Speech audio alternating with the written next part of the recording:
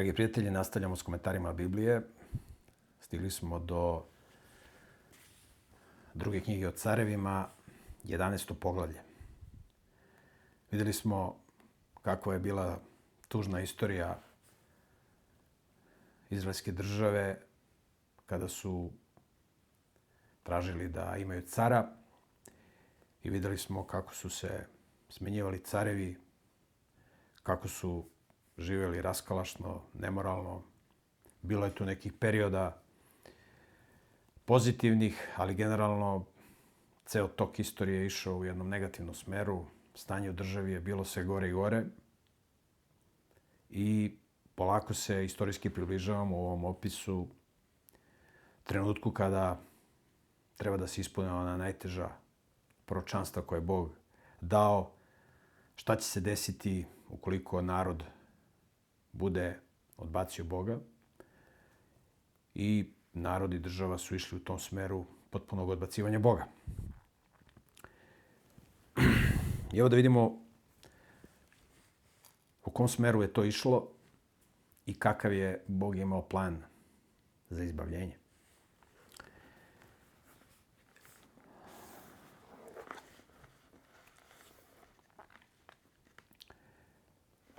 Jedanaesto poglavlje druge knjige o carevima.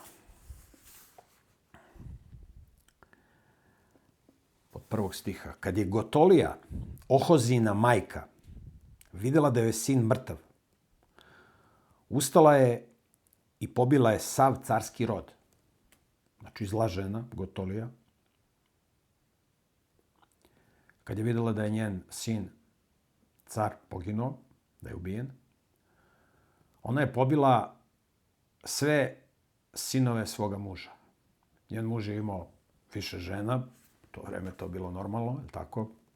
Nije on imao više žena zato što njegova žena nije mogla da rađa, nego zato što su bili telesni, hteli su da imaju puno žena.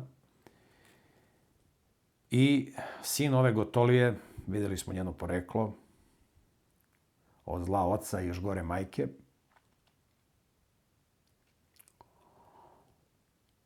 Pošto njen sin bio car u državi, ona je htjela da ona bude carica i da ona vlada državom i naredila je da se pobiju svi sinovi njenog muža koje on imao sa drugim ženama. Tako da nije bilo muškog naslednika i ona će da vlada. To je bio plan. Eto da vidite kako je stanje bilo u državi i ona je postala carica u državi. Kaže, ustila je, pobila je sav carski rod. Ali Josaveja, kći cara Jorama, Ohozina sestra, uzela je Joasa, Ohozinog sina, i otela ga između carevih sinova koje su ubijali. Znači, car je imao više žena, sa kojima je imao više sinova i više kćeri. I jedna njegova ćerka, koja se zvala Josaveja, uzela je svog brata i sakrila ga. Ako hoćemo da vidimo malo širu sliku ove žene koja je spasila svog brata, kao što sam rekao, u knjigama dnevnika imamo opis ovih događaja iz jedne druge perspektive, zapisio je jedan drugi autor. I evo ućemo u drugu dnevniku, 22. poglavlje. Znači, druga dnevnika, 22. poglavlje, da vidite koja je bila ova žena. Vrlo koristan podatak. 22. poglavlje od 10. do 12. stiha. Ovde isti taj događaj opisuje hroničar i kaže, kad je Gotolija, Ohozina majka, vidjela da joj sin mrtav, ustala i pobila sav carski rod Judinog doma. Ali Josaveta, careva kći, uzela je Joasa, Ohozinog sina, i otela ga između carevih sinova koje su ubijali. Njega i njegovu dojlju odvela je u spavaću sobu. Josaveta, kći cara Jorama, žena sveštenika Jodaja. Pazite, ova mudra i pobožna žena je bila udata za sveštenika. Nije bila udata za nekog ratnika koji je samo bio željan plate i krvi i privilegije, nego je bila udata za sveštenika Jodaja. Ovo je vrlo bitan podatak. Žena sveštenika Jodaja sakrila ga je od Gotolije jer je bila Ohozijina sestra, tako da nije bio pogubljen. On je ostao 6 godina sakriven kod njih u domu Božjem dok je Gotolija kao carica vladala zemljom. 6 godina je Gotolija vladala. Zla žena. I Bog je to dopustio. Hoćete zlo? Evo vam. Šta ste tražili, to ćete da dobijete.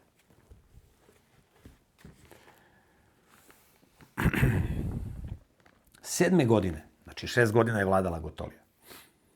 7. godine Jodaj, ovaj sveštenik, je pozvao poglavare nad stotinama ljudi od telesne straže i poglavare ostale straže, pa ih je doveo kod sebe u Gospodnji dom.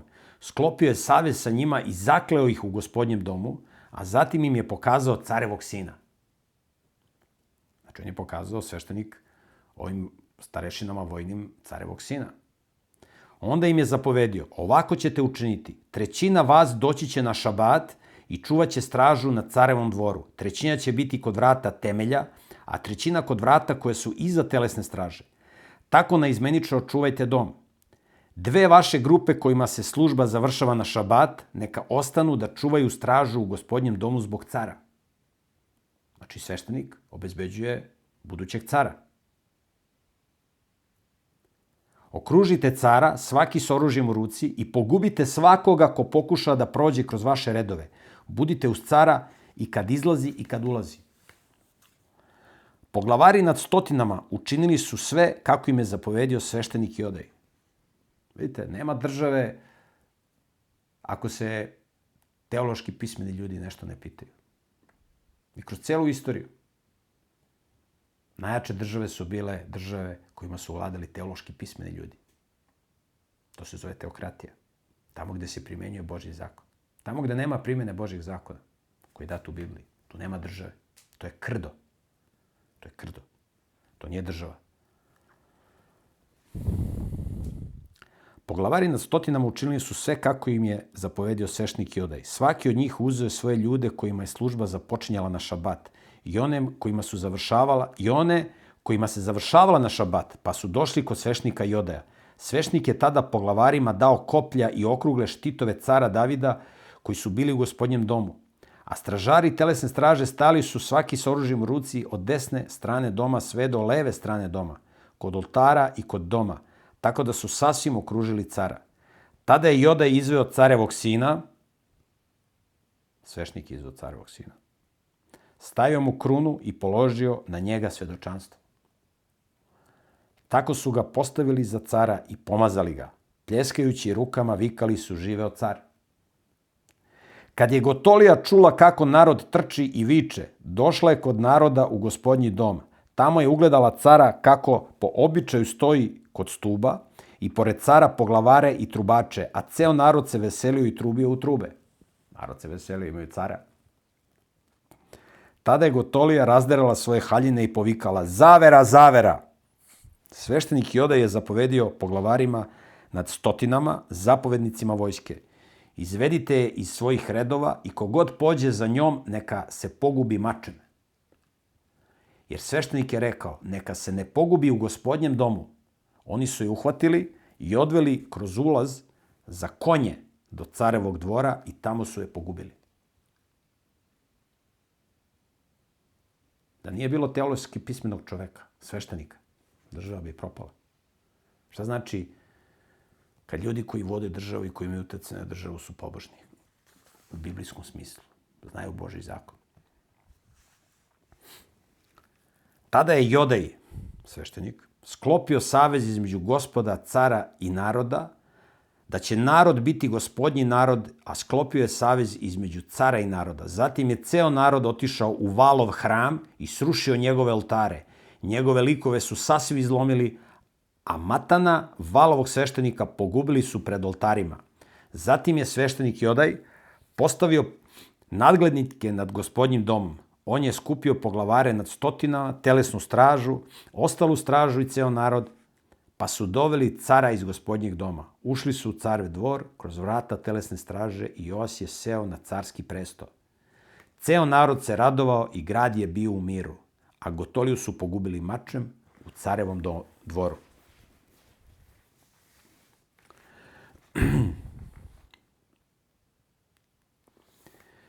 Joas je imao 7 godina kad je počeo da vlada.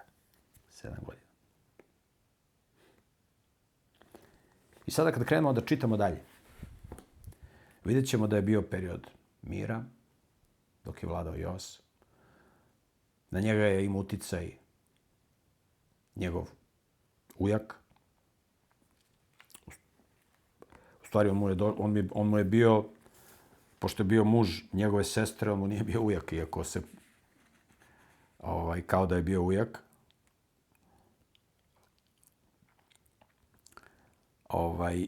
Tako da je on na njega uticao. Međutim, kada čitamo tekst, vidimo da stanje u državi nije bilo potpuno kako treba. I bio je kratak period mira i opet je krenulo po zlu. Ne samo da je tako bilo u Judi, tako je bilo u Izraelu. I možemo da čitamo, bio je mir kratko vreme, stanje se nije promenilo, dođe novi car, bude sve gore. Onda Bog pošalje okupaciju, tad je slao Asirce.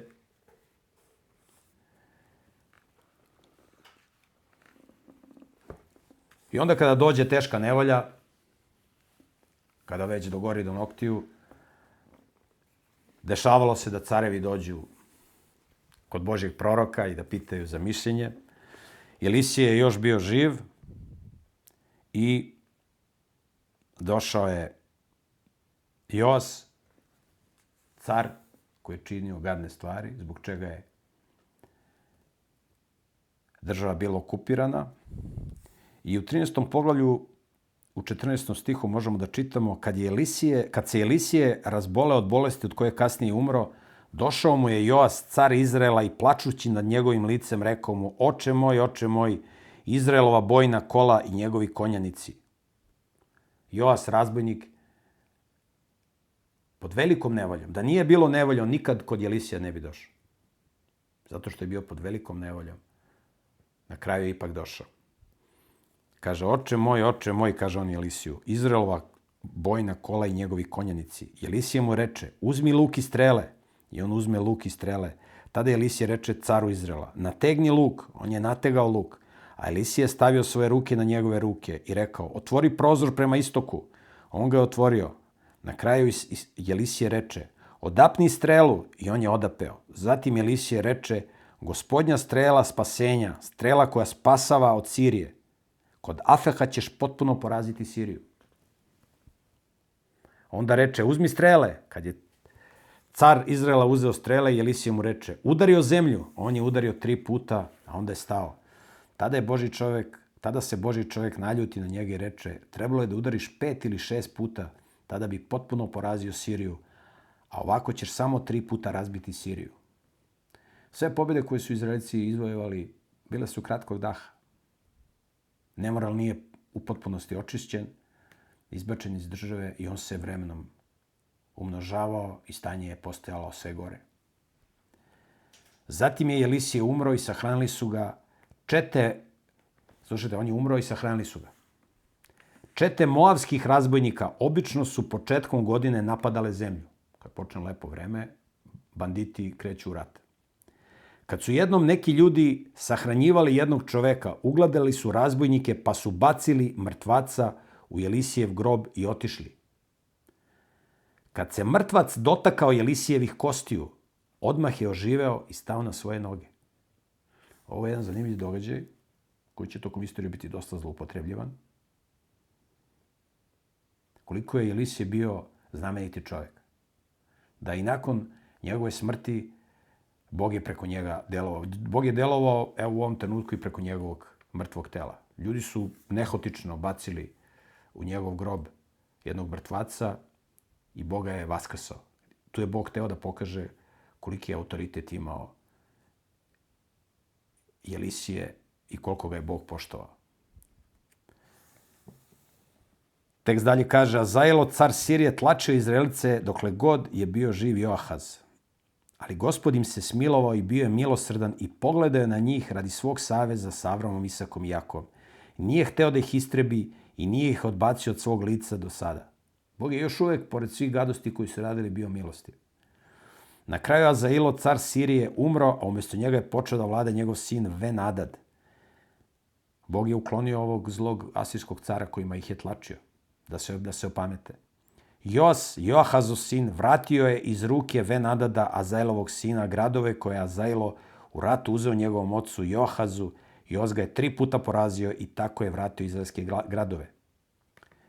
2. godine vladanja Joasa, sina Joahaza, cara Izraela, Amasija, sin Joasa, Judinog cara, postao je car. Imao je 25 godina kad je počeo da vlada i vladao je 29 godina u Jerusalimu. Njegova majka se zvala Joadana i bila iz Jerusalima. On je činio ono što je ispravno u Gospodnjim očima, ali ne kao David njegov praotac. Znači, nije bio do kraja ispravan. Samo obredne uzveštice još uvek nisu uklonjene. Narod je još uvek prinosio žrtve i kad na tim uzvešticama. Kad se carstvo učvrstilo u njegovoj ruci, pobio je svoje sluge koji su ubili cara njegovog oca. A slušajte ovo. Ali sinove tih ubica nije pogubio prema onome što je zapisano u knjizi Mojsijevog zakona, gde je Gospod zapovedio: neka očevi ne ginu pogubljeni, neka očevi ne budu pogubljeni zbog sinova i neka sinovi ne budu pogubljeni zbog očeva, neka svako bude pogubljen zbog sopstvenog greha. Sinovi ovih bandita nisu radili gadne stvari kao njihovi očevi. I zato nisu bili osuđeni. Nisu bili na strani svojih zlih očeva.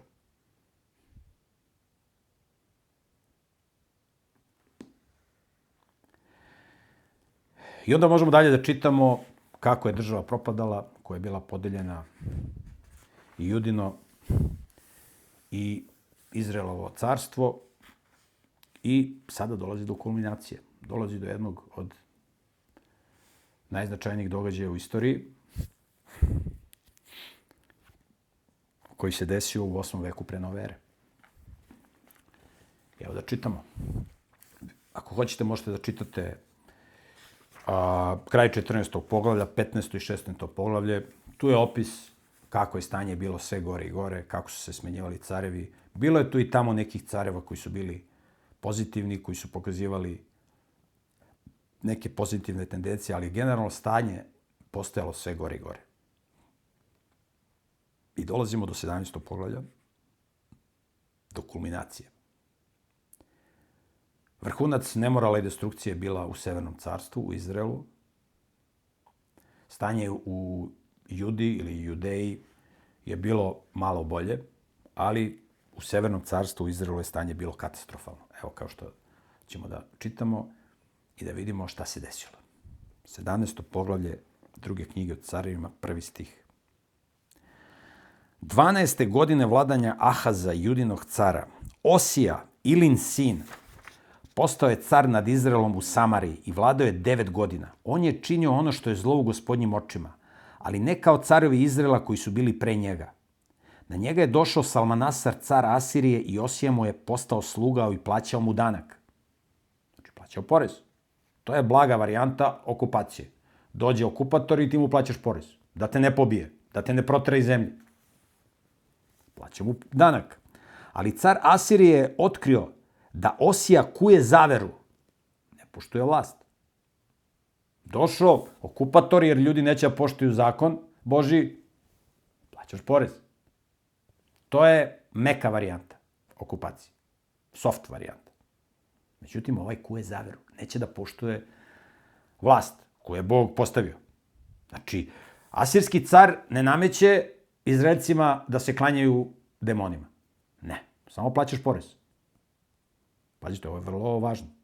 Mi smo slično imali za vreme turske okupacije na ovim prostorima. Turci nisu nametali islam po svaku cenu. Ko prihvati islam ima ove privilegije. Ali svako je mogao da upražnjava svoju religiju kako je hteo. Naravno da nikog drugog ne ugrožava. Osija kuje zaveru. Ali car Asirije je otkrio da Osija kuje zaveru, jer je Osija poslao glasnike Soju, caru Egipta, i nije doneo danak caru Asirije kao svake godine. Zato ga je car Asirije zatvorio i držao svezanog u zatvoru. Došao i zatvorio ga, ideš u zatvor.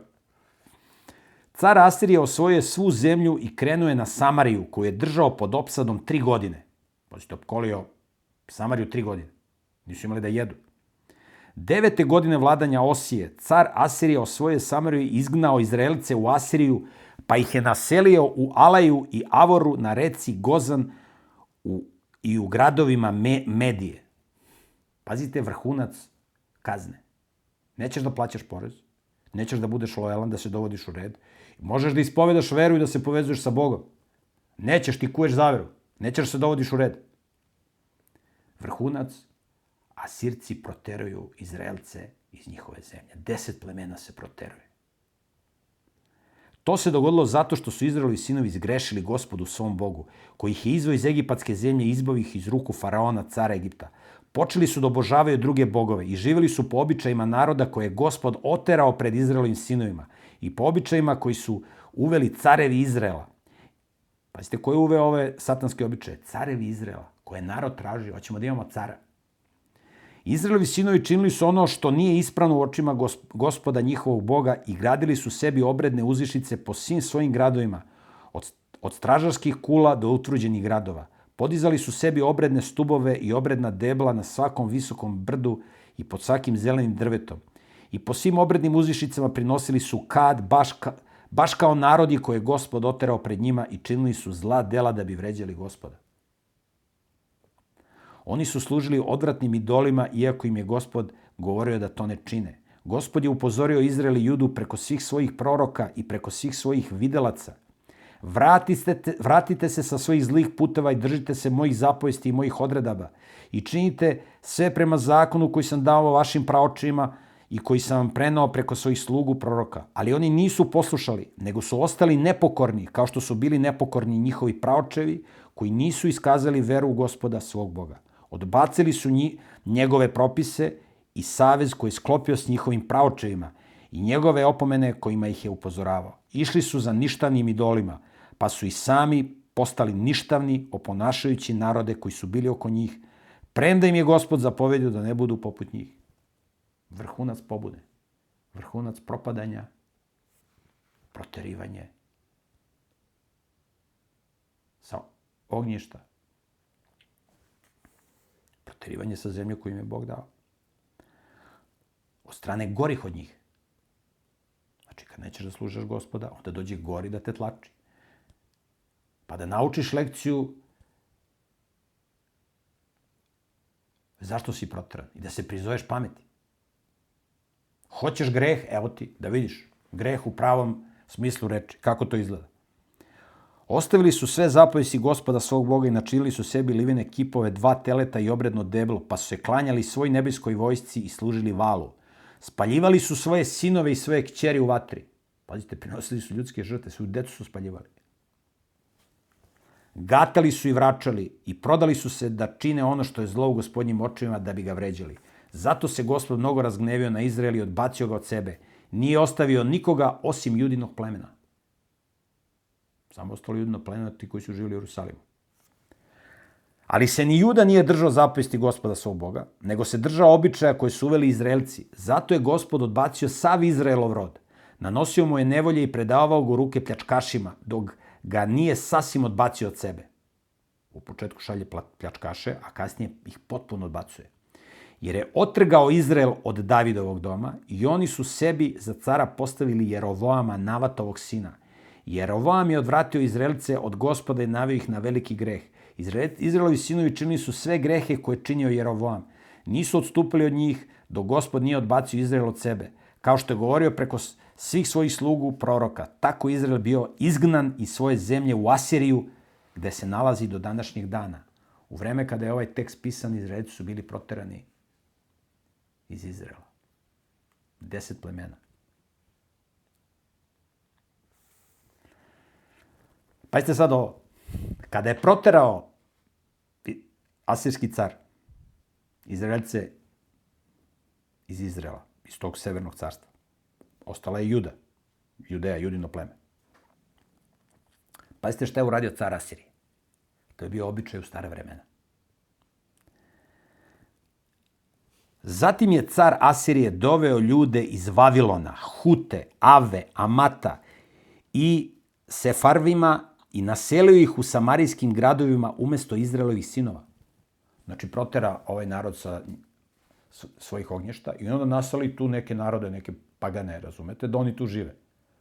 Oni nisu vezani za tu zemlju, to im nije otadžbina i oni neće da se bune. Ovde vi kad okupirate neku zemlju, taj narod stalno diže ustanke protiv vas. Pogotovo Izraelci su stalno diželi ustanke. Neće se pokore. Je vam to poznato? Ima još neki narodi postoje koji tako stalno dižu ustanke kad dođe okupacija. Neće da budu mirni. I onda nagrabu se gore nego što im je bilo. I ovaj naselio ove narode. Oni su zauzeli Samariju i živjeli u njenim gradovima. Samarija, to je ovaj severni deo Izraela se obično zove Samarija. Taj severni deo Severnog carstva. A kad su počeli da žive tamo, nisu obožavali Gospoda, znači doveo pagane da tu žive. A šta je Bog rekao? Ova zemlja je posvećena za svete stvari. Ako ne budete živjeli po Božjim zapovestima, zemlja će vas izbljuvati iz usta svojih. Ne može tu da živi bilo ko. A kad su počeli da žive tamo, nisu obožavali Gospoda. Zato je Gospod poslao među njih lavove koji su ih ubijali. Pazite, Bog pošalja lavove da ih kidaju. Zato su oni poručili caru Asirije: narodi koje si doveo i naselio po samarijskim gradovima ne znaju kako treba obožavati Boga te zemlje, pa on šalje na njih lavove koji ih ubijaju, jer niko ne zna kako treba obožavati Boga te zemlje. Ovi potpuno nezainteresovani za Boga stvoritelja. Imaju svoje idole, svoje demone i tako žive. Tada je car Asirije zapovedio: pošaljite tamo jednog od sveštenika koje ste odande odveli u izgnanstvo. Neka on ode i nastani se tamo, pa neka ih poučava kako treba obožavati Boga te zemlje. Znači, asirski car rekao: uzmite ovog jednog Izraelca, koga ste proterali, pa ga vratite ovamo, da ove pagane uči Božjem zakonu. Tako je došao jedan od sveštenika koji su iz Samarije bili odvedeni u izgnanstvo i nastanio se u Vetilju. On ih je učio kako da služe Gospodu. I sad od ovih pagana on stvara takozvane Samarijane, koji će kobajagi živeti po Božjim zapovestima, a mrzeće Jevreje, zato što Jevreji njih ne smatraju, mislim, to je neko pagansko obožavanje Boga stvoritelja, pagansko obožavanje biblijskog Boga. I njih Izraelci i Jevreji uopšte nisu smatrali kao Božji narod, odbacivali su ih. Tako će nastati ovi Samarijani. To ćemo čitati kad budemo čitali evanđelja, opis Isusovog života. Bio velika mržnja između Samarijana i Izraelaca, Jevreja. Velika mržnja. Iako tad više nije bio Izrael, tad je bila Judeja. Ali oni se nisu uvalili. I onda, kad su išli Izraelci na sever države, oni su išli oko Samarije, nisu išli kroz Samariju, da se ne bi susretali sa Samarijanima, jer se nisu uvalili. A po oblačenju su mogli da se prepoznaju ko pripada kom narodu. Ali svaki narod načinio je sebi svog Boga i postavio ga u svetilišta na uzvišicama koji su sačinili Samarićani. Svaki narod u svojim gradovima u kojima je živao. Znači, ovi pagani su nastavili da se bavi idolopoklonstvom. Ljudi iz Vavilona načinili su Sokot, Venota, oni iz Hute načinili su Nergala, to su sve demoni, odnosno njihovi bogovi, a oni iz Emata načinili su Asima, oni iz Ave načinili su Nivaza i Tartaka, a oni iz Sefarima su u vatri spaljivali svoje sinove u čast Andremeleha i Anameleha, sefarvimskih bogova, a služili su i Gospodu, pa su postavili sebi ljude iz svog naroda da služe kao sveštenici obrednih uzvišica i da za njih služe Bogu u svetilištima na uzvišicama. Služili su i Gospoda, ali su se klanjali svojim bogovima prema običajima naroda iz kojih su bili odvedeni u izgnanstvo. Vi kad pitate ove pagane, oni su uglavnom mnogobošci, oni veruju u mnogo bogova. Zato što ima puno demona i onda imaju puno bogova. Vi njih ako pitate šta misliš o biblijskom bogu? Biblijski bog je Jahve, to je jedan od bogova. Ima on, ima Krišna, ima Velzevul, ima i sve bogovi. Oni veruju u sve bogove. Oni prihvataju sve bogove. Sve do današnjeg dana oni se drže starih običaja. Do dana kad je pisana ova knjiga. Ne služe Gospoda i ne postupaju prema njegovim odredbama i njegovim naredbama, niti prema zakonima i zapovestima koje je Gospod dao sinovima Jakova, koga je nazvao Izrael. Kada je Gospod sklopio savez s njima i zapovedio im, ne smete služiti drugim bogovima i klanjati im se, niti im prinositi žrtve, nego treba da služite Gospoda koji vas izveo iz egipatske zemlje velikom silom i podignutom mišicom, njemu se klanjajte i njemu prinosite žrtve. Ali oni nisu poslušali, 40. stih, nego su se držali starih običaja. Tako su ti narodi služili Gospoda, ali su služili svojim rezbarenim likovima, njihovi sinovi, njihovi unuci, sve do današnjih dana čine sve kako su činili njihovi praočevi. Znači, jedna mešavina, jedan miks paganštine i poštovanja biblijskog Boga. Ima elemenata biblijskog Boga, ali uglavnom preovladava paganizam.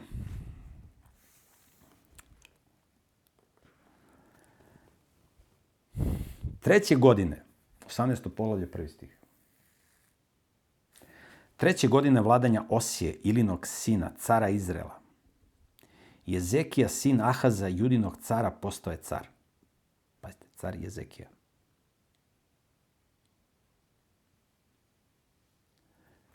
Vidjeli ste kako su proterani Izraelci.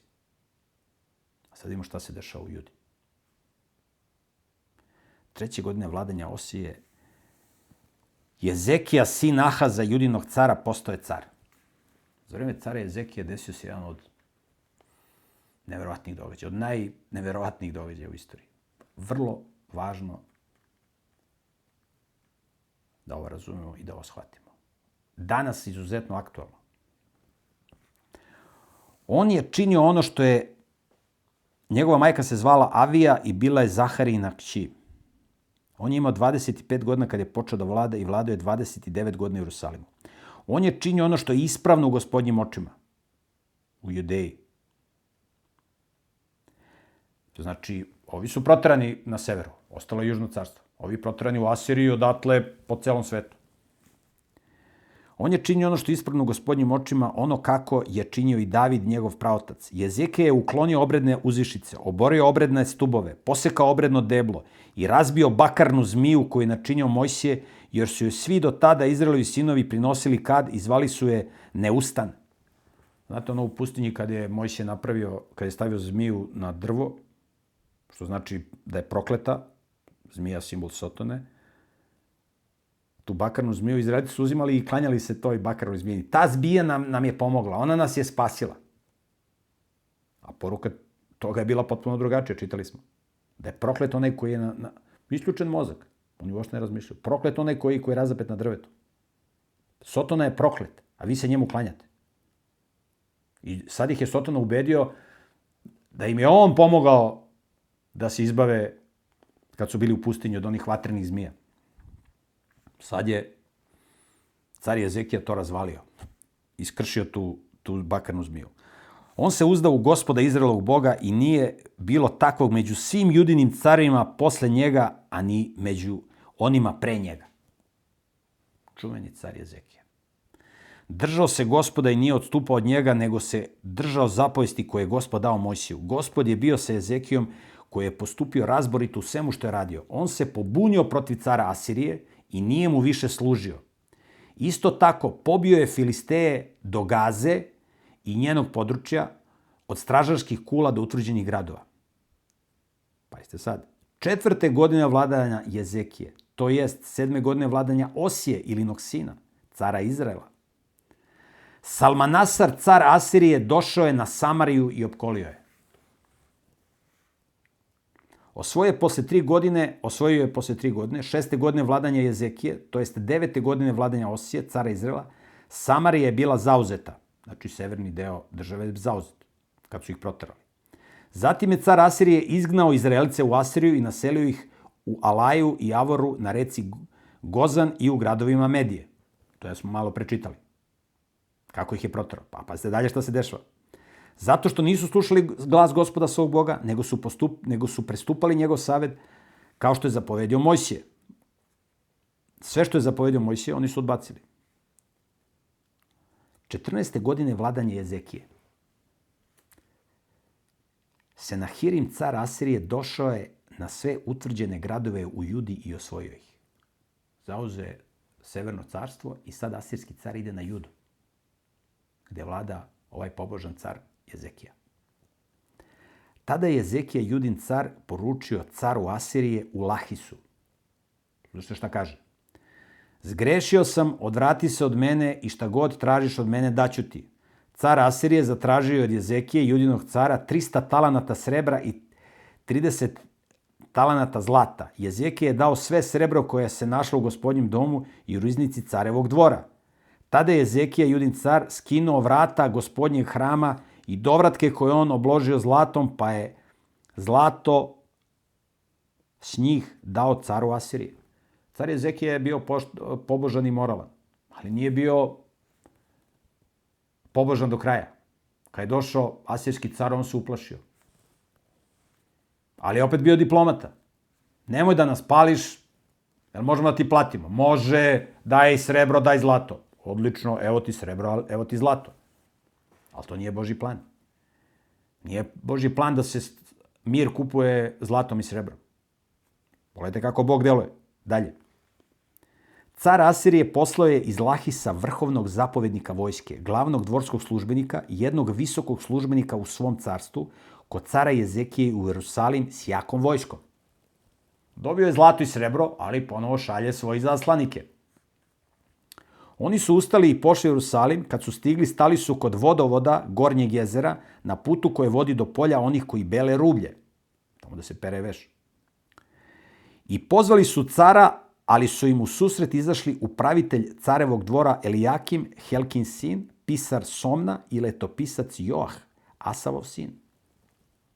Ovaj im je dao zlato i srebro, ali ne možete vi Aždaju da nahranite.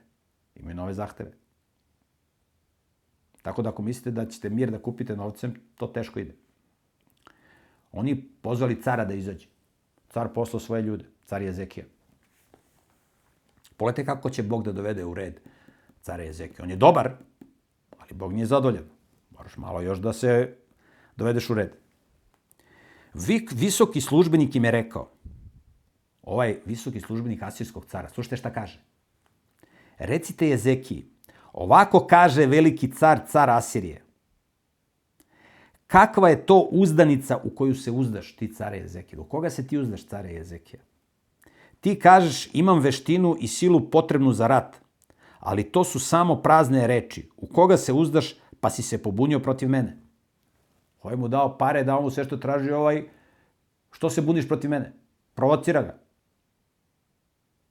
Prvo, mirom pokušava da uzme što više može. Aj prvo pare, da te malo oslabim. Sad kad sam ti uzeli pare da ne možeš da plaćaš vojsku, idemo sad dalje. Idemo da te zauzmemo do kraja.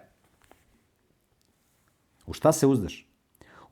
Uzdaš se u podršku Egipta, u slomljenu trsku koju probode dlan onom ko se na nju nasloni. Takav je faraon car Egipta svima koji se uzdaju u njega.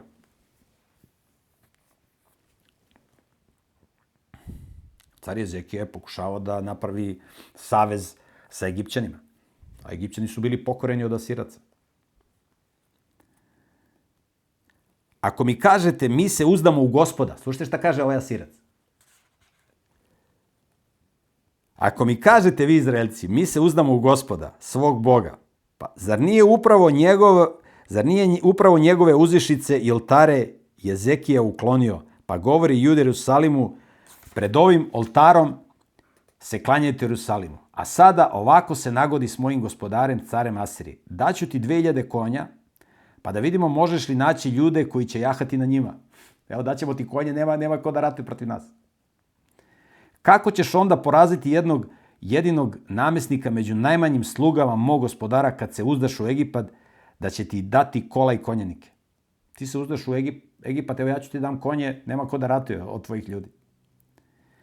Uostalom, jesi li bez gospodnjeg odobrenja krenuo na ovo mesto? Slušajte ovo, šta kaže asirski car.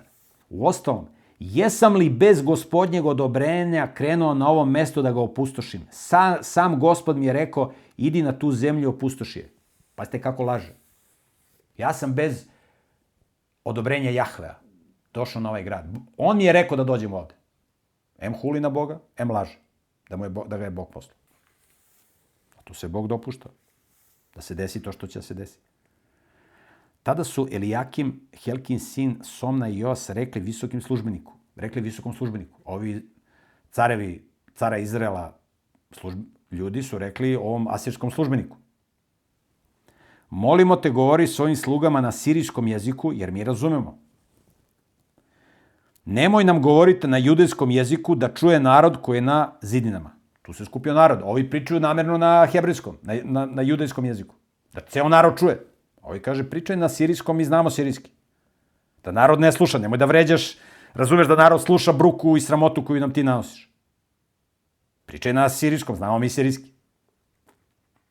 Ali visoki službenik asirski im je rekao, zar me je moj gospodar poslao da ove reči kažem tvom gospodaru i tebi?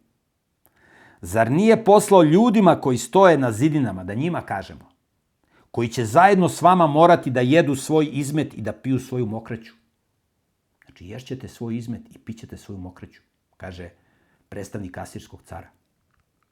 Zatim je visoki službenik stojeći i dalje na svom mestu na sav glas povikao na judejskom jeziku.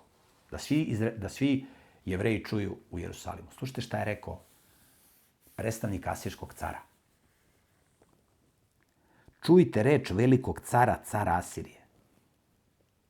Ovako kaže car, ne dajte da vas vara Jezekija, jer vas on ne može izbaviti iz moje ruke. Ne dajte da vas Jezekija nagovori da se uzdate u Gospoda, govoreći, Gospod, Jahve na hebrejskom, Jahve će vas sigurno izbaviti i ovaj grad neće biti predat u ruke caru Asirije. Ne slušajte Jezekiju, jer ovako kaže car Asirije. Predajte mi se i dođite k meni, pa ćete svi jesti sa svoje loze i sa svoje smokve.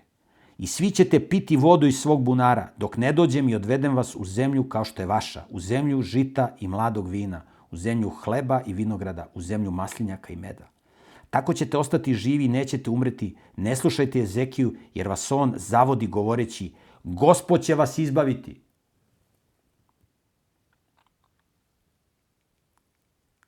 Da li su bogovi drugih naroda izbavili svoju zemlju iz ruke cara Asirije? Gde su bogovi Emata i Afrida? Gde su bogovi Sefarvina, Ene i Ive? Jesu li oni izbavili Samariju iz moje ruke? Koji su to bogovi među svim bogovima tih zemalja izbavili svoju zemlju iz moje ruke, pa da sad Gospod Jahve izbavi Jerusalim iz moje ruke?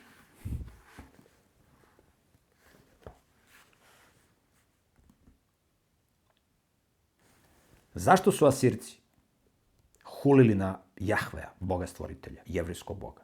Zašto su hulili? Hulili su zato što su Izraelci živeli nemoralno. I okolni narodi su vidjeli, evo, prolaze godine, prolaze decenije, prolaze vekovi. Gde je taj jevrejski Bog? Te priče da je on razdvojio crvenog moja, to su izmišljotine. Došli su nove generacije, a demoni i Sotona su ih trovali lažima.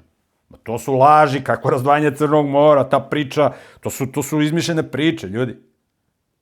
Kakav jevrejski Bog? To ne postoji, ima da ih oduvate. Znači, Asirci i ostali nezabožački narodi su hulili na jevrejskog Boga, zato što su Jevreji, zato što su Izraelci živeli nemoralno i odvojili se od Boga. I Božje prisustvo je bilo sve manje i manje. To je kao danas, što ljudi kažu, pa što se Bog danas ne javi? Što Bog danas ne učini neko čudo kao što je činio ovdje?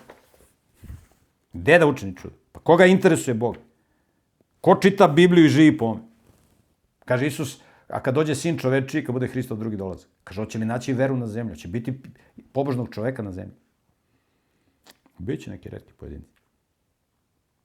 Kaže, nemojte da vas vara Jezekija. Zašto je on to rekao?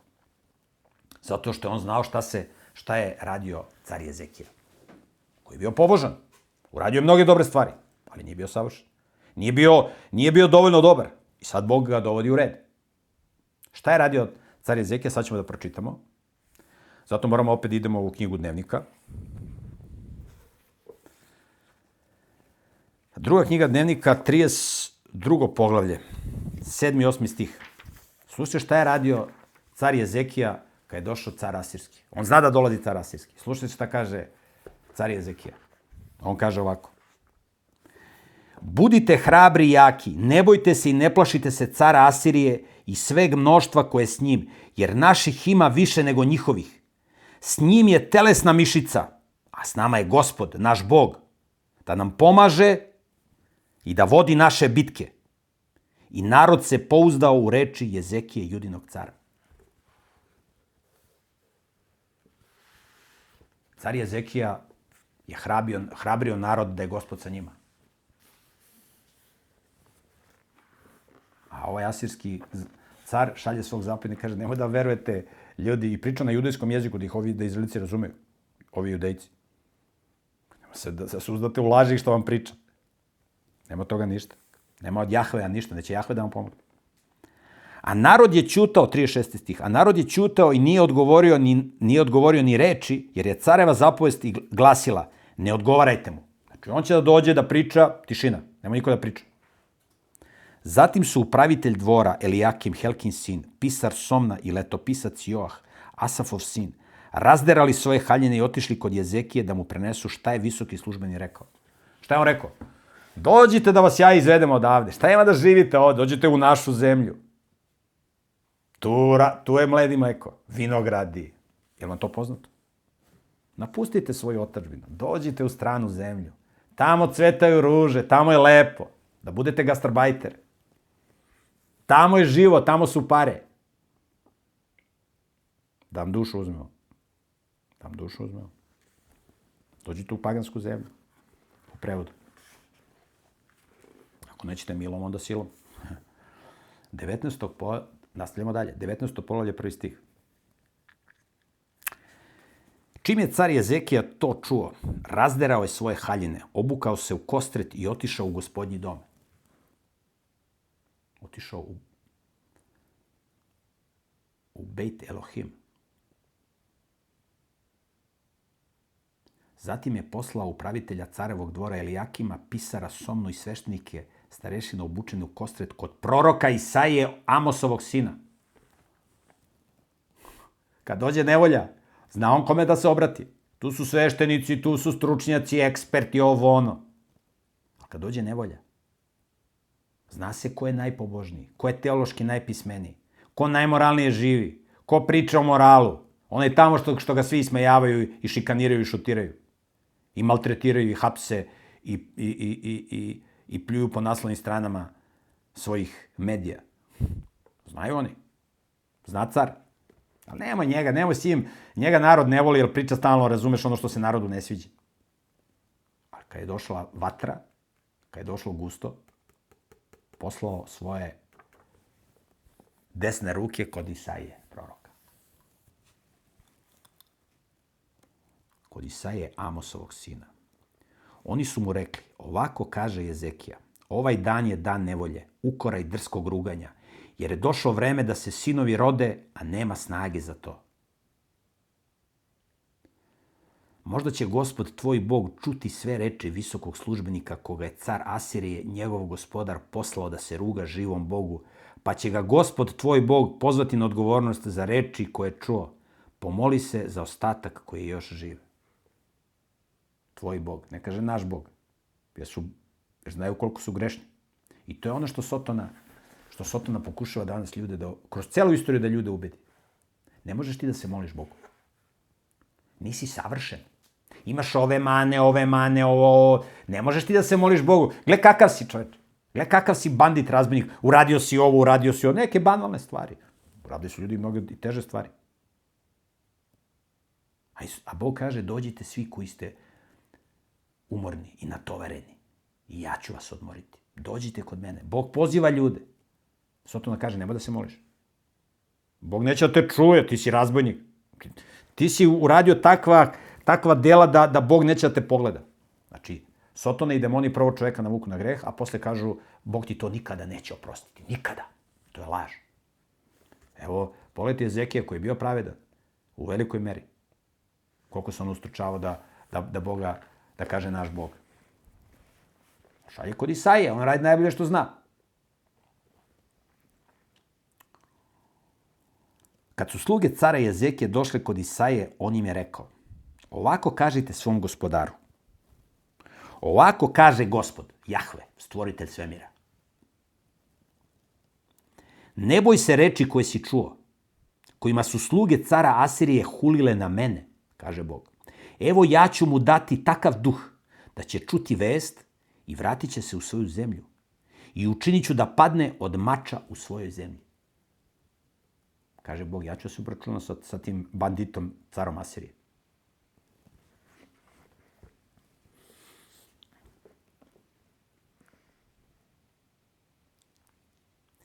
Kad je visoki službenik čuo da je car Asirije otišao iz Lahisa, vratio se k njemu i našao ga kako se bori protiv Livne. Naime, car je čuo da je Tirak, car Etiopije, krenuo u boj protiv njega. Zato je ponovo poslao glasnike kod Jezekije i poručio mu, ovako recite Jezekiji, Judinom caru, ne daj da te vara tvoj Bog u kog se uzdaš kad ti kaže Jerusalim neće biti predat u ruke caru Asirije. Eto sam si čuo šta su carovi Asirije učinili svim zemljama koje su opustošili. I zar ćeš se ti izbaviti? Jesu li narodi koji su osvojili moji praočevi izbavili njihovi bogovi, Gosance, Harance, Reseve, Jedeneve sinove koji su bili u Telasaru? Gde su car Emata, car Evdada, carevi gradova Refaima, Ene i Ive?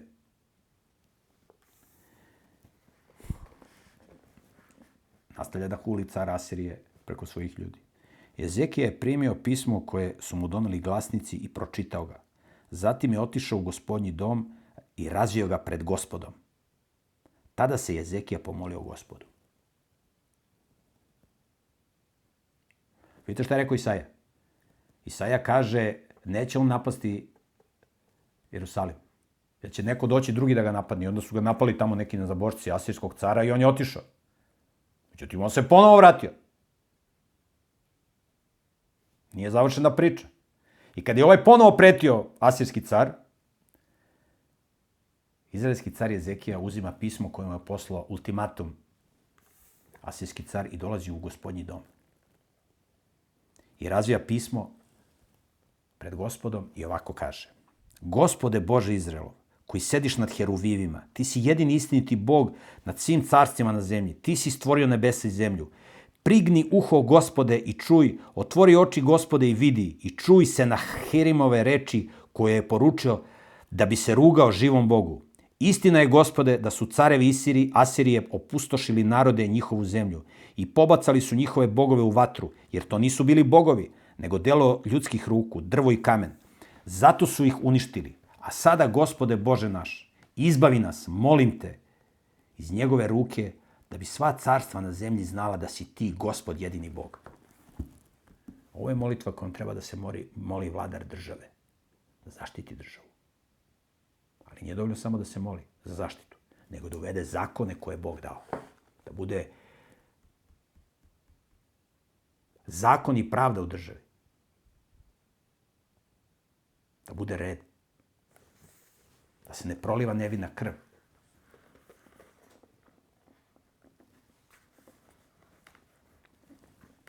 Dok se car Jezekija molio, Bog je rekao proroku Isaiji kako se ovaj moli.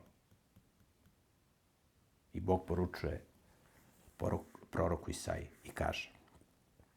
Tada je Isaija, Amosov sin, poručio Jezekiji, kad se ovaj molio.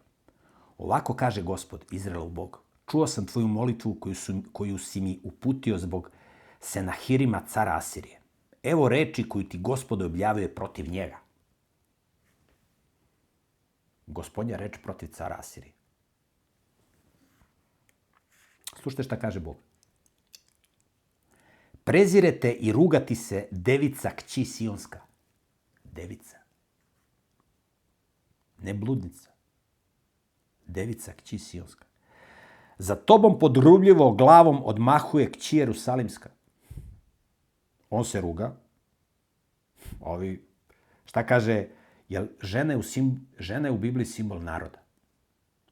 Devica Sionska, brdo Sion, kći Jerusalimska. Ti se rugaš Jerusalimu. A stanovnici Jerusalima i narod ti pretiš Jerusalimu, a Jerusalim te gleda podrugljivo. I kaže, kakva je ovo budala? Ovo nije normalno. Kome se ti rugaš i na koga huliš? Caru Asirije. Na koga podižeš svoj glas i na koga oholo dižeš pogled svoj? Na svetog Boga Izraelovog. Preko glasnika svojih rugaš se Gospodu i kažeš s mnoštvo svojih bojnih kola, popeću se na vrh gora, na najdalje obronke Livana i posjeći ću visoke kedrove njegove, divne smreke njegove. Doći ću na njegovo najdalje prebivalište, gustu šumu njegovu. Kopaću i tuđe ću vode piti i isušit ću stopama svojim sve kanale Nila u Egiptu. Zar nisi čuo šta od davnina nameravam da učinim? Davnih dana to sam smislio, sada ću to učiniti. A na tebi je da opustošiš utvrđene gradove i da ih pretvoriš u ruševine. Stanovnicima njegovim ruke će klonuti, uplašit će se i postideće se.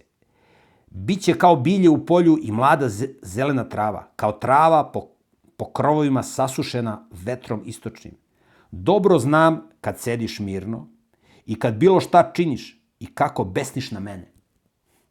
Kaže Bog, znam ja i kad mirno sediš i kad besniš na mene, kaže Bog. Jer ti besniš na mene i rika je tvoja došla do ušiju mojih, kaže Bog. Stavit ću kuku svoju u nozdrve tvoje. Znate kako se divlja stoka, kako se vodila. Dođe snažan čovjek sa kukom i stavi mu kuku u nozdrve. To znate kako boli, oči iskaču. I stavi mu kuku i povede ono govedo divlje koje ne možeš da obuzdaš. Kaže, stavit ću kuku svoju u nozdrve tvoje i uzde svoje usta tvoja i vratit ću te putem kojim si došao. A ovo će ti biti znak. Ove godine ješće se ono što nikne iz semenja koje se prosulo, druge godine ješće se žito koje samo nikne, a treće godine sejite i žanjite, sadite vinograde, jedite njihov rod. Preživjeli iz Judinog doma, oni koji preostanu, pustit će koren u dubinu i rađat će rod u visinu, jer će iz Jerusalima doći ostatak i preživjeli s gore Sion. To će učiniti revnost Gospoda na vojskova. Zato ovako kaže Gospod za cara Asirskog. Neće on ući u ovaj grad, niti će ovamo odapeti strelu. Neće mu se primaći sa štitom, niti će oko njega podići opsadni nasip. Vratit će se putem kojim je došao i u ovaj grad neće ući, govori Gospod. Ja ću braniti ovaj grad i sačuvat ću ga radi sebe i radi Davida svog sluge. Pazite, ovo je došla vojska, koliko 100.000 ljudi. Kaže, neće baciti ni jednu strelu na grad. Neće ući u ovaj grad, ja ću braniti ovaj grad, kaže Gospod. Kako neće ući? Sve narode pokorio. U to vreme Asirska carvina je bila najjača carvina na svetu. Najjača. I Bog je dopustio da se ta carvina razvije. A sad ćete vidjeti kakva će biti propast te carvine. Asirski car je mogao da učini i da iskoristi svoju moć da proslavi Gospoda. To njega nije interesovalo. I ova slika propasti Asirije je slika propasti današnjih moćnih carstava koje vladaju svetom, kojima niko ništa ne može. Ovo, sad što ćete da vidite, da pročitate. Kako će se Bog obračunati sa siledžijama? Te iste noći Gospodnji anđeo je izašao i pobio 185.000 ljudi u asirskom logoru. Kad su ljudi ustali rano ujutru, oko njih su bili sve sami leševi. Pazite, anđeo Gospodnji, koji je pobio tamo u prvence u Egiptu. 185.000 ljudi je pobio. Asirske vojske. Nema potreba se ratuje, samo se povežeš sa Bogom. Ne treba ti nikakvo naoružanje. Ovo su najvjerodostojniji istorijski izvori koji postoje. Ovo što sad čitamo. Ovo nisu nikakve izmišljotine. Ako ovo ne znamo, onda ćemo misliti da smo besmoćni. Da mi od današnjih svetskih siledžija ne možemo ništa da uradimo. Oni kroje nama sudbinu. Jeste, oni nama kroje sudbinu kad smo mi odvojeni od Boga. Kad smo povezani s Bogom. Pogledajte. Posle toga je Senahirim, car Asirije, ustao i otišao. Vratio se u Nineviju i tamo ostao. Jednog dana dok se klanjao u hramu Nisroka svog boga, Andremelah i Sarasar, njegovi sinovi, ubili su ga mačem i pobegli u Aratsku zemlju. Umesto njega počeo je da vlada njegov sin Esar Adon. Pazite kako je završio asirski car. Ubili su ga njegovi sinovi. Znači nije pao od gospodnje ruke, nego su ga ubili njegovi sinovi. Pazite kakva sramota. One koji si rodio, koji si vaspitavao, oni te ubijaju.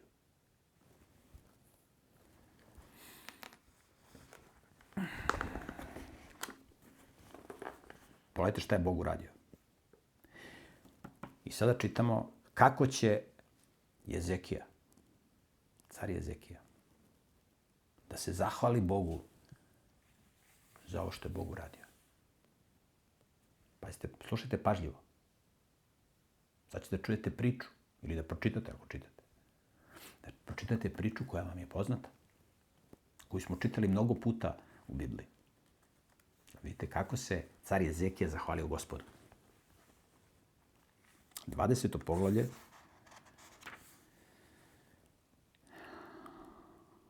Pročitat ćemo još ovo poglavlje za ovu emisiju.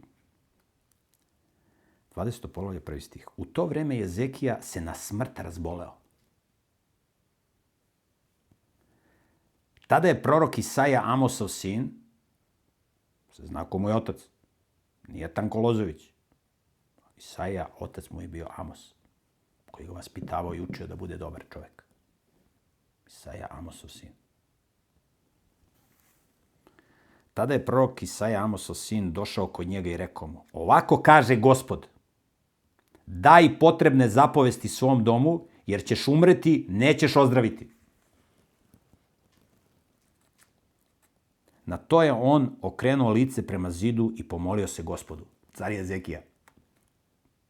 Pazite, car Jezekija zna, ako Bog nešto kaže, to možda se promeni. Ako se on popravi. Jezekija je znao da je grešan čovjek. Kad je car Jezekija čuo da će da umre, da mu tako Gospod poručuje, na to se on okrenuo lice prema zidu i pomolio se Gospodu. Preklinjem te, Gospode, seti se da sam ti služio u istini i bio ti odan celim srcem, da sam činio ono što je dobro u tvojim očima. I Jezekija je gorko zaplakao.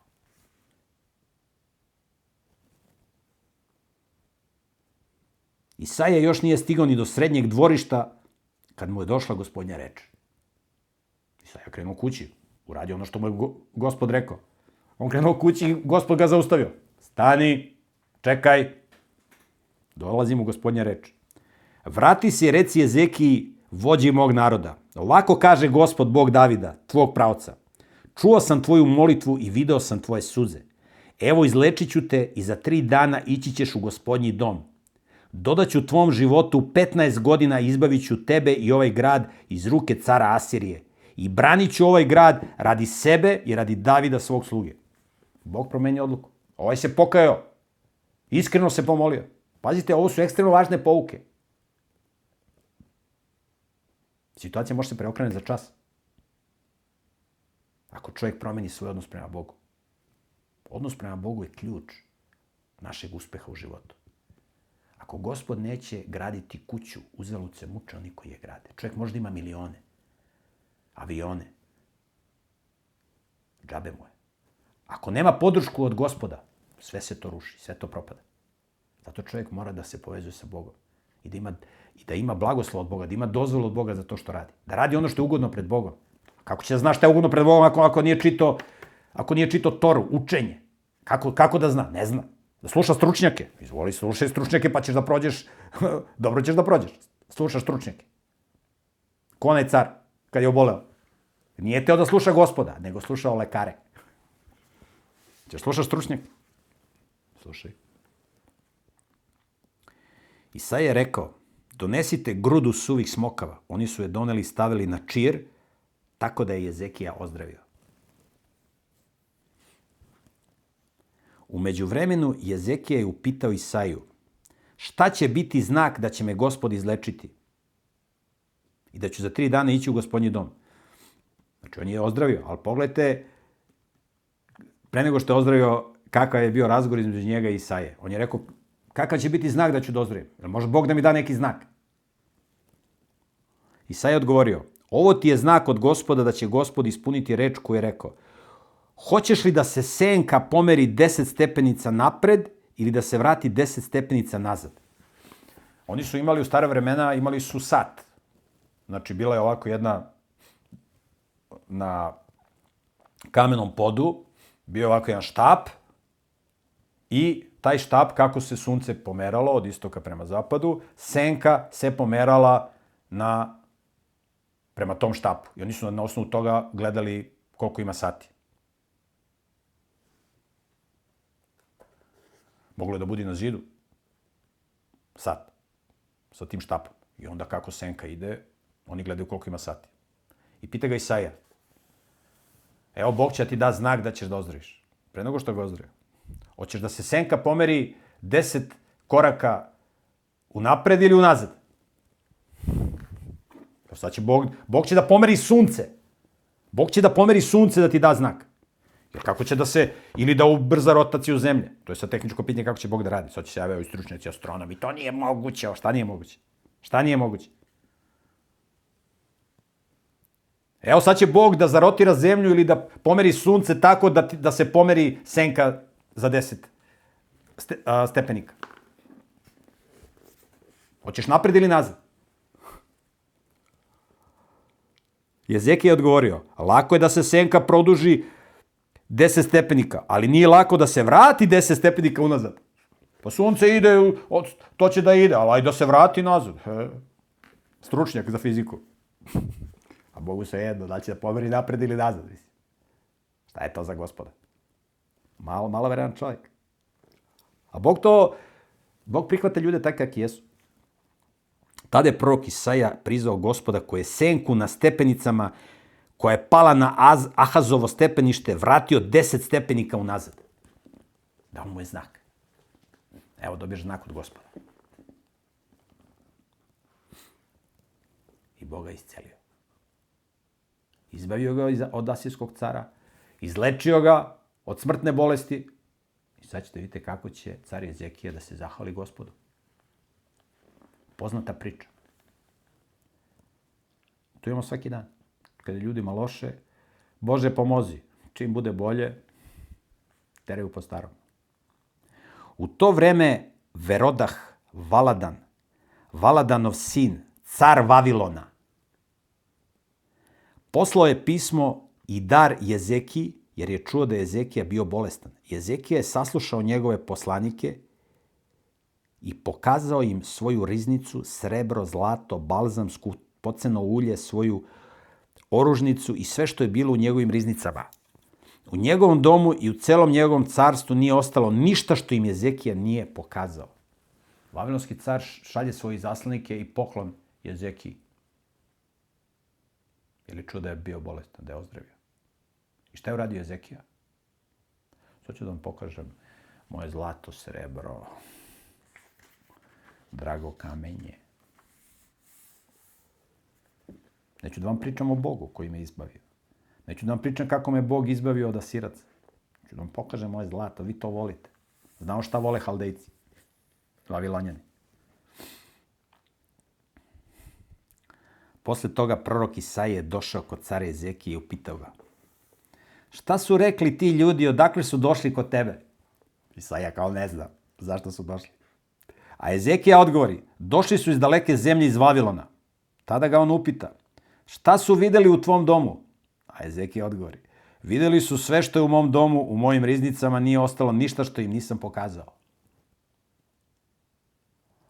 Tada Isaija reče Jezekiji, čuj Gospodnju reč, evo dolaze dani, kada će sve što je u tvom domu i što su tvoji praočevi do danas nakupili biti odneto u Vavilon. Ništa neće ostati, kaže Gospod. I neki od tvojih sinova koji će izaći od tebe, koji će ti se roditi, bit će odvedeni i postaće dvorani na dvoru cara Vavilona. Bog te izbavio, a ti se hvališ zlatom i srebrom koje ti je Gospod dao. Bibliji kaže, ko se hvali, nek se hvali Gospodom. I još piše u Bibliji, drugi se hvale konjima. Treći se hvale kolima, a mi se hvalimo Gospodom, Bogom svojim. Tada Jezekija reče Isaiji, dobra je Gospodnja reč koju si rekao. Zatim reče, dobra je jer će mir i istina trajati celog mog života. Meni će biti dobro. Ostala Jezekijina dela i svi njegovi poduhvati i kako je sagradio jezero i vodovod i kako je sproveo vodu u grad. Zar nije sve to zapisano u dnevnicima judinih careva? Jezekija je počinuo kod svojih praočeva, a umjesto njega je počeo da vlada njegov sin Manasija.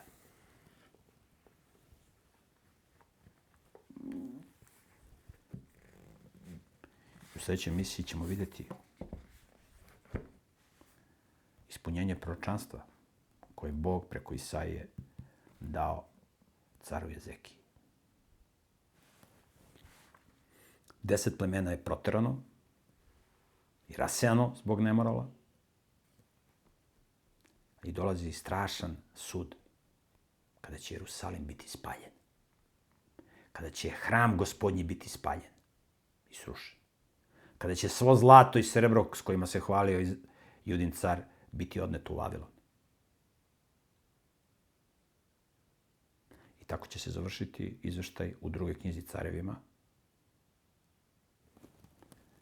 Tako ćemo završiti drugu knjigu o Carevima. I napraviti jedan prikaz najvažnijih događaja u istoriji. U drevnoj istoriji.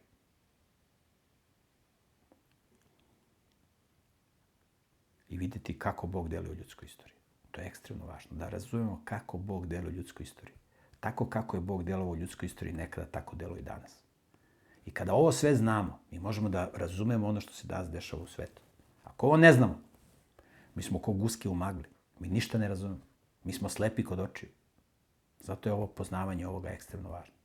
Ovo bi svaki vladar države na svetu trebao da čita. I svaki pametan čovjek. Naravno da vladari država imaju veću odgovornost. To je bilo sve za ovu emisiju, dragi prijatelji. Sljedeći put nastavljamo. I završamo drugu knjigu o carevima. I zaokružujemo jednu veliku celinu. Prvih 11 knjiga Biblije. Koje su ekstremno važne. Koje predstavljaju. Prvih 5 knjiga je temelj. A ovih 6 dodatnih knjiga koje smo sad čitali su dodatak na taj temelj. Ko to razume, taj vidi kako Bog deluje. Taj drugačijim očima gleda na sve ovo što se dešava u svetu i u njegovom životu. Imate u opisu ovog videa prevod Biblije koji ja čitam, koji je po meni najbolji. Imate u elektronskoj formi i na ćirilici i na latinici. Imate linkove kako možda kupite. Ako živite u Srbiji i Makedoniji, možemo da vam pošljemo besplatno. Ako nemate para da kupite, javite se na mail koji je dole u komentarima. Ako imate nekih pitanja, možda se javite, imate na mail u opisu. Ako da Bog, vidimo se u sljedećoj emisiji. Pozdrav!